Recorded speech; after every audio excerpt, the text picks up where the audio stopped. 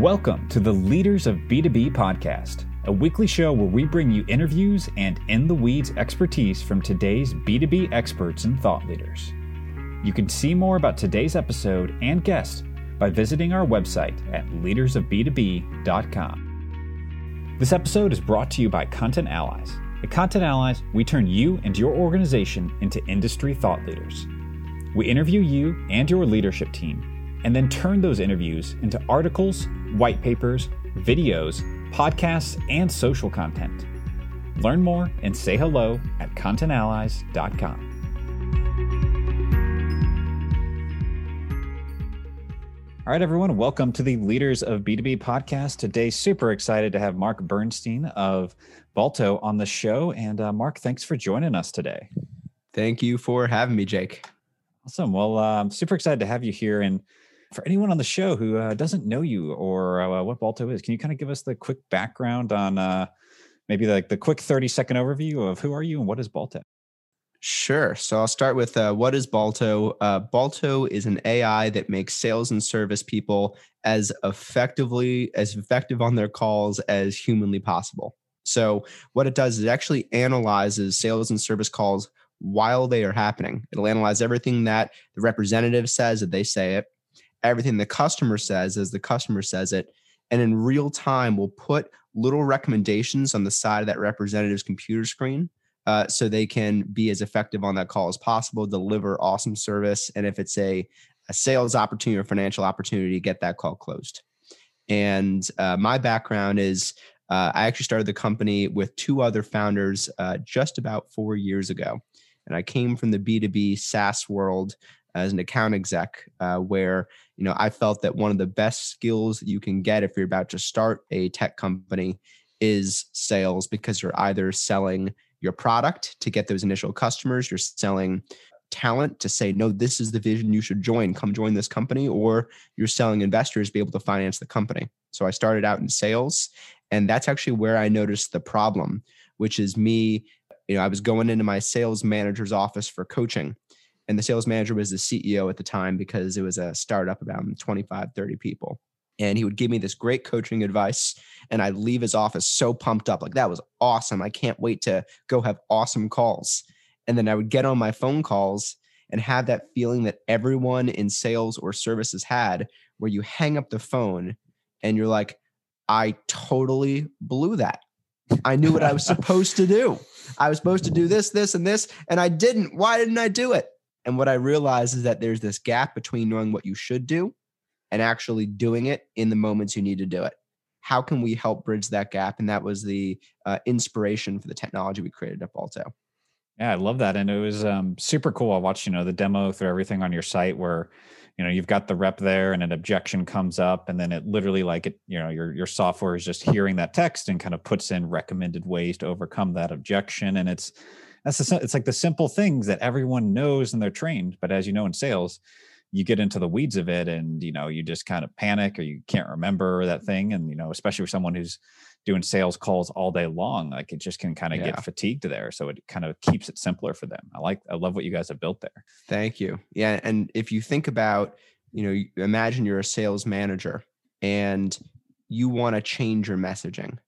Right now, that's the most slow and grueling process you can imagine, where you say, okay, folks, you get everyone in a room, or you can't even get them in a room anymore because you get them in a Zoom, and you say, we're going to do this new message. We're going to kind of try this question in the beginning, this question in the middle, and then you just say it again and again and again over weeks and weeks and weeks until hopefully it sticks and gets used. And by the way, the only way if it's not used is you go and listen to the call recordings and you say, Jake, I was just listening to your recording, man. I didn't hear that question we practiced. And you go, oh yeah, shoot, I'm so sorry. I forgot. But what if those sales leaders and what if customer service leaders could make those changes instantly? What if every single day or every single week you have new messaging, a new idea, a new strategy, and you push a button and everyone starts using it? That's the power of iteration that Balto is giving sales teams. And that's, I think, one of the things that we're most excited about with the technology. It's incredible. I love this, and it's so cool just to see the many ways. It's at first you see it and you're like, oh, that's interesting, but then, like you said, you start to think about how it impacts the organization, how it just impacts kind of oversight of the team and the ability to update messaging, and you see all these kind of additional value adds beyond just kind of the hey, like this is something that helps your reps. You suddenly like it just a way to run your company in a different way. Right. I think that that barbell is really important for B2B leaders. And by the barbell, I mean there's almost like two different ways you have to sell it. One is the very specific, detailed, where when you show someone the technology, they go, I get it.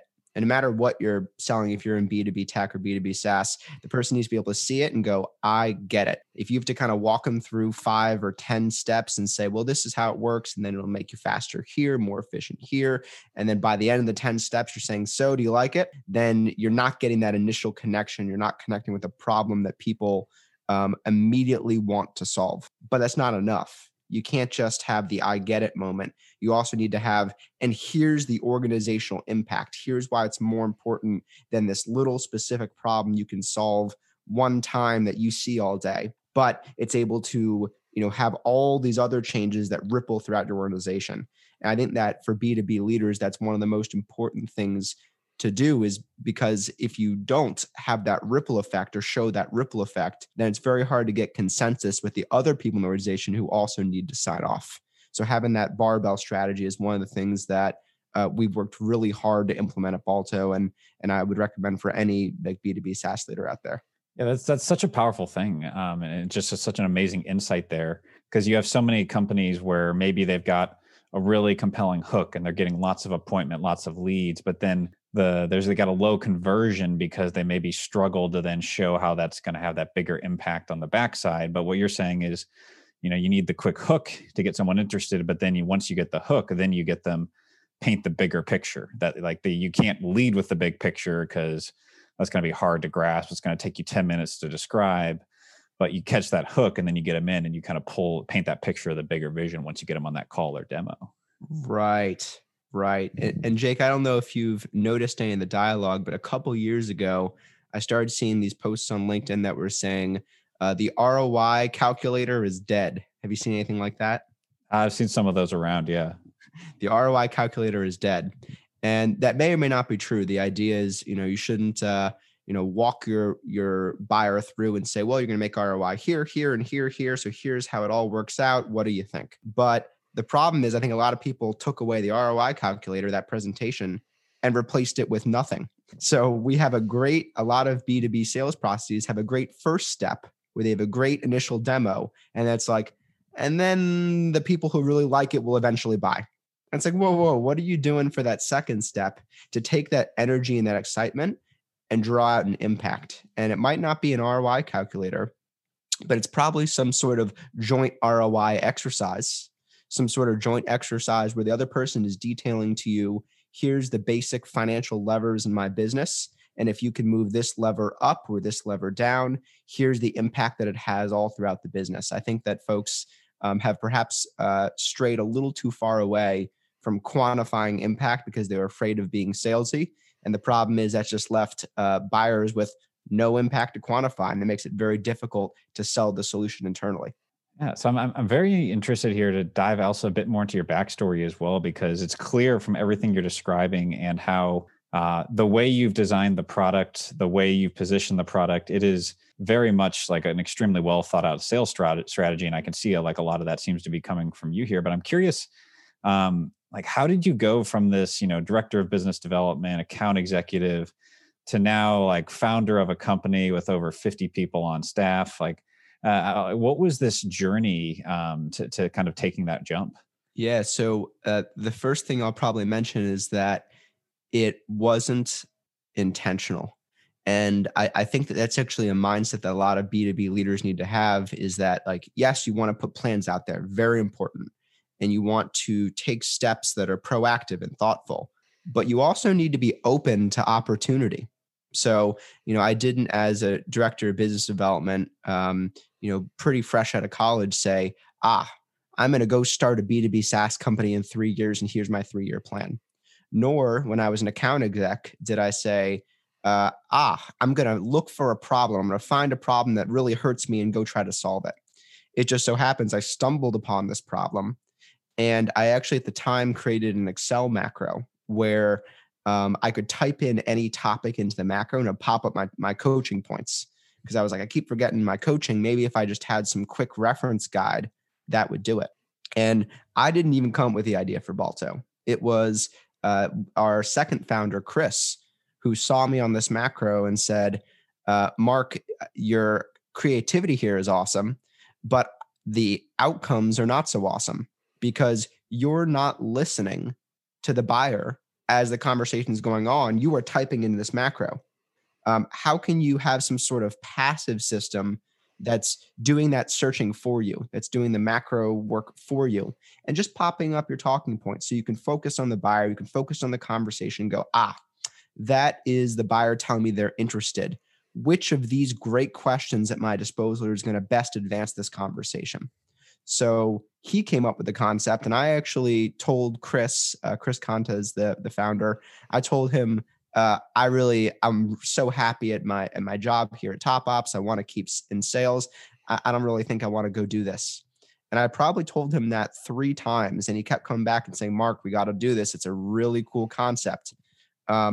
So I think that that's maybe an illustration of how a lot of the progress at Balto has gone, which is trying to be open-minded to the opportunity. Eventually, Chris and I put together a business plan and we started doing it. But being open to the opportunity and being open to the feedback you were getting from the market and from your customers. And if you can do that, you're going to continue to direct your activities toward the areas where the world is telling you this is valuable. And you can kind of look at that from a career lens. What should you be doing in order to provide value?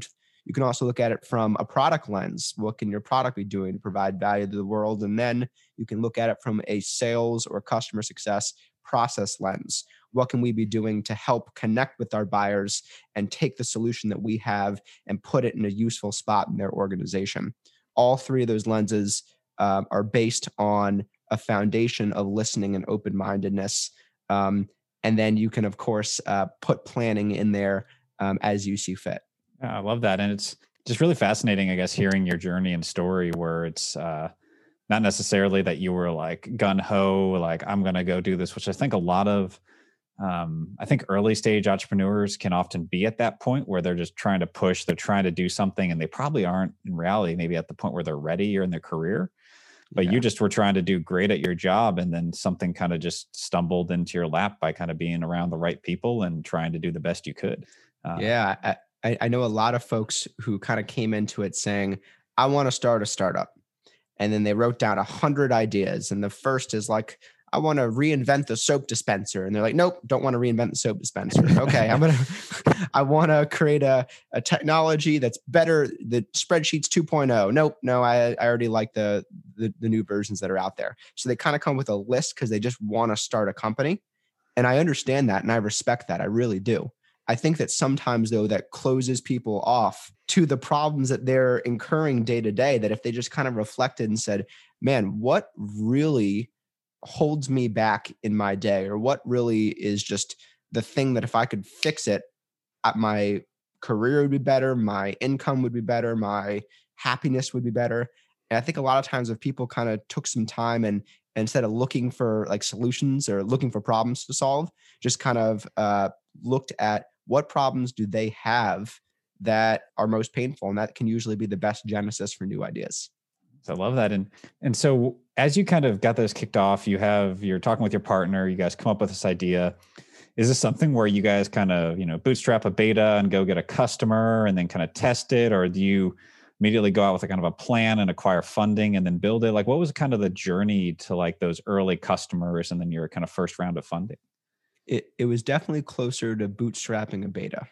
We bootstrapped for the first 18 months, knowing that we wanted to take venture funding when we had the traction to create a really strong case for venture capital firms. Because the last thing we wanted is to go out with nothing and spend our initial time and attention trying to raise money on a company that's completely unproven on two founders, at that time, three founders with our third Davidson that were completely unproven. We didn't want to do that. We wanted to spend our initial time understanding the problem, understanding our customers, and solving the problem for our customers. So once we had gotten a handful of customers and gotten traction and revenue, and had a product that was out there in the market producing real results, that's where we were able to go to VCs and say, look at what we've done on almost no money. Look at what we've done on the savings of three founders who were all in their early 20s. And when you're able to produce that success out of nothing, that becomes part of your culture, where people say, how far can I make this dollar go? Not like how miserly can I be, or how can I cut costs and stay efficient, which is a mindset that can be important. But how far can I make this dollar go? How resourceful can I be? And I think that culture of bootstrapping for the first 18 months, of course, in one way led to slower growth because we didn't right out of the gate, go get 100 customers. But I think it instilled an ethos in the company that says, we are a real business. We're not a business that raises $1 billion and makes $1 million. We're a real business that achieves success by using our resources well and serving our customers. And I think that ethos will absolutely produce dividends for the next decade. Yeah, so I love that. And it's such a simple kind of concept these days, but in this kind of crazy tech world where there's so much of raising 10 million and then go make 1 million kind of thing. It's just to have a cash flow positive company from the start, be able to bootstrap that, demonstrate that is just honestly such a powerful and simple thing in these days. But it's really cool to see what you guys have done with that. Thank you so much. And it gives you leverage too, because you're not going to VCs with hat in hand saying, we have nothing, our company will die without you. But you're saying, hey, we think our best option is to raise money to accelerate growth. And we think you could be a really important component of that option. Much different story than we're going to be out of cash in a month. What can you do? Yeah, I definitely get that. And so I'm curious, maybe for you and like your role with this as like the CEO and one of the founders, how is your role? Like, what has your role been? And how has that kind of developed over the years as you've grown as a team? And maybe how do you kind of spend your time? Yeah. So first of all, I'm constantly trying to figure that out. never the same. I wish I could tell you I had the answer and say, aha, a great startup CEO starts like this, and then they transition here, and then they become this. But I don't. And that's not for lack of feedback either. I hear a lot of perspectives. People say, the CEO is responsible for keeping money in the bank, bringing top talent to the company, directing the strategic vision of the business. I'm like, yeah, that's great. But then does that mean you don't talk to your customers? Does that mean when there's a critical sale and you can be an impactful part to bring that sale in, you don't do it because it's not vision, financing, or people? So practically, that's a good framework, but you end up doing a lot more. And doing a lot more isn't always like the objective. I think a lot of people say, cool, I want to be a startup so I can wear 1 million hats and do 1 million things. And I think the constant tension that you should have is you're being pulled to do 1 million things, but you're trying your damn well hardest to not, because you can't be good at 1 million things. So I think that if I were kind of to sum up, what my path has been like, I kind of think about the CEO function in three components, which I call attract, convert, and deliver. Attract meaning go out and get resources from the world.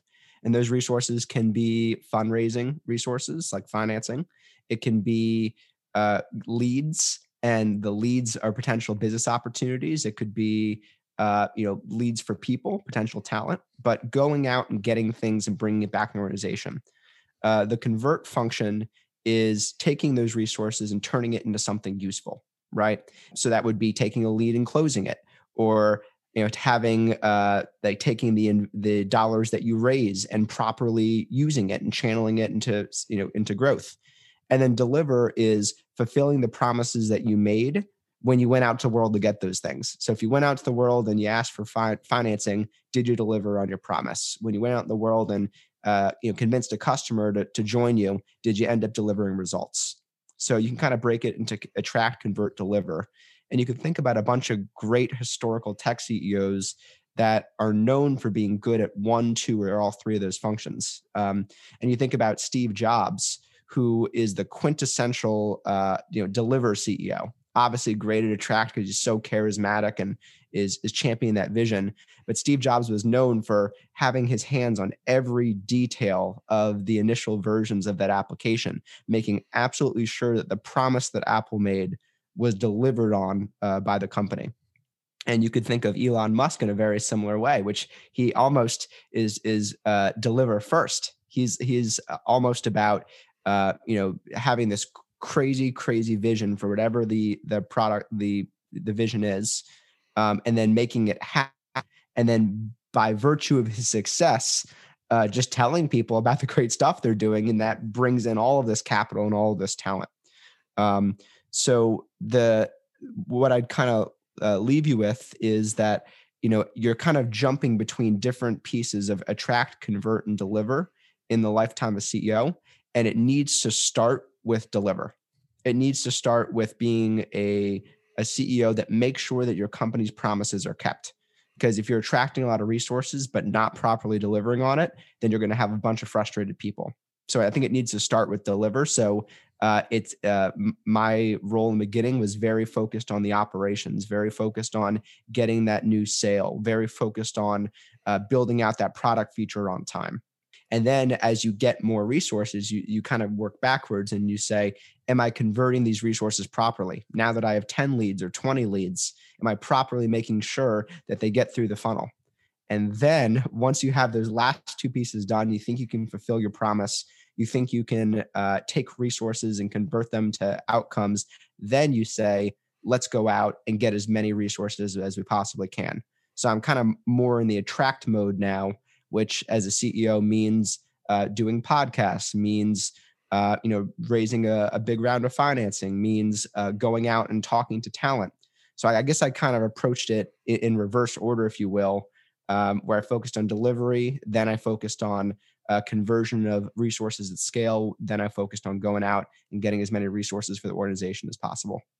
And so I love that though, and I think that's the right way to go, because I see companies do the opposite, where they just they're really focused on attracting, and then like you've just got this poor quality product or service on the back end, and then you're just like you're churning and burning, and it's like I see some of them like they don't care, because if they can just attract more, it's almost like some of these marketing focused CEOs that just push people through, and it's to kind of a subpar product, and it's like, wow, if you guys put some attention on the product, like you could probably increase your retention, and it almost makes their life harder in a way versus just having a great product and then going backwards, which I like the angle you took a lot more.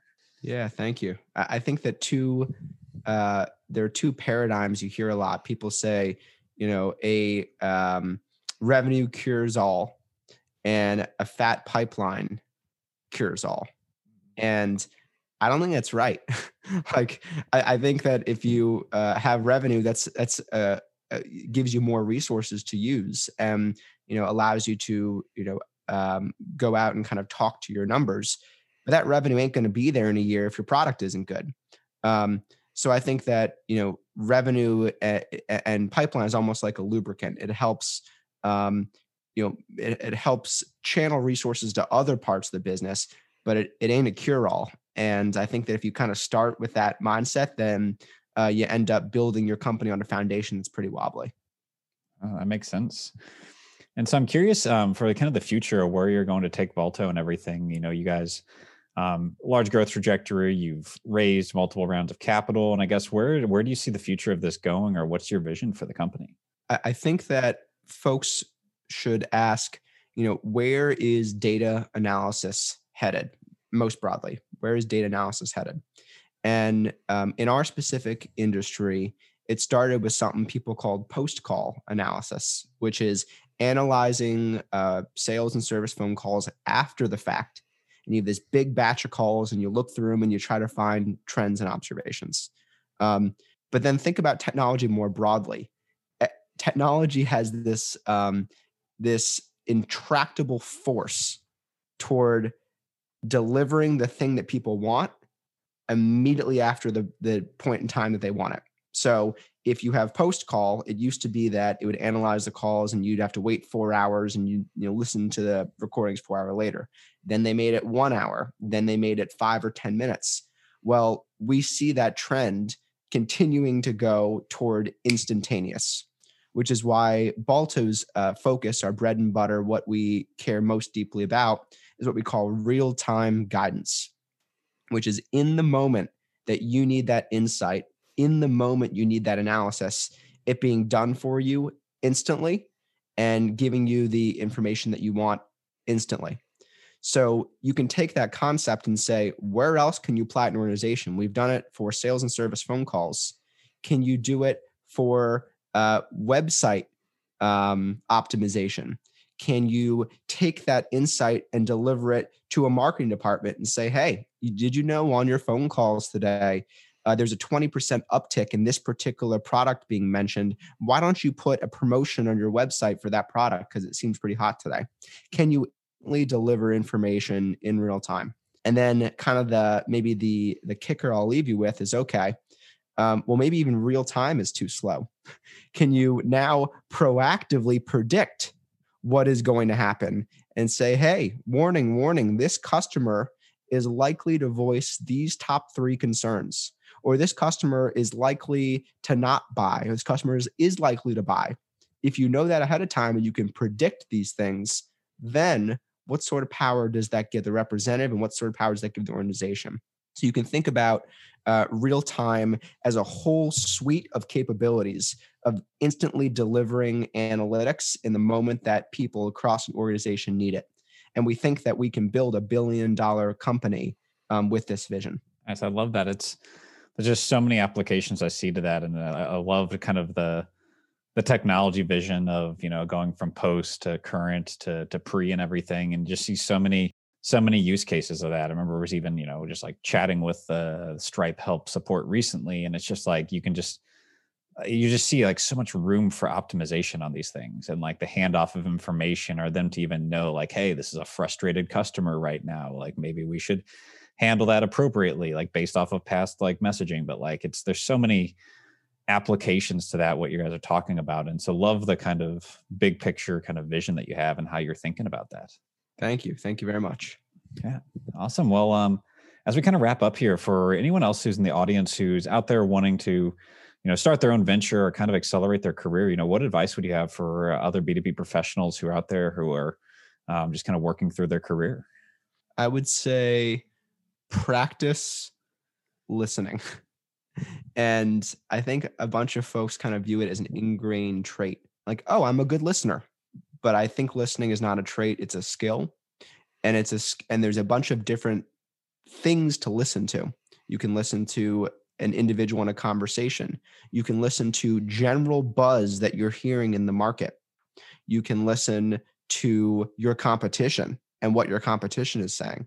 Practice listening, because there's an infinite amount of information out there in the world, and we only have access at any given time to this much. Can you almost like open up the aperture of your camera, or amplify the microphone that you're using to listen, and try to pull in more information from your customers, from the other folks in your company, from executives that you've talked to, where maybe you're just trying to close them, but can you actually understand their perspective and try to learn from them? Those are opportunities that in the B2B world we have all day, every day. And I think a lot of folks, if they had that mindset and took a step back and focused on listening, would find that they're able to advance their careers and start companies much faster and much more effectively. Yes, I love that. Absolutely incredible advice. Well, Mark, thank you for taking the time to come on the show. And if anyone wants to find out more about you or Balto, where can they go online? Jake, thank you. It's going to be balto.ai, BALTO.ai is our website. And I'm on LinkedIn at, I think it's linkedin.com/in/Balto CEO. So you can check me out there too.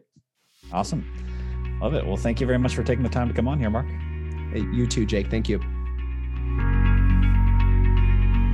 Thank you for listening, and we hope you enjoyed this episode. You can find links and show notes from today's episode at leadersofb2b.com.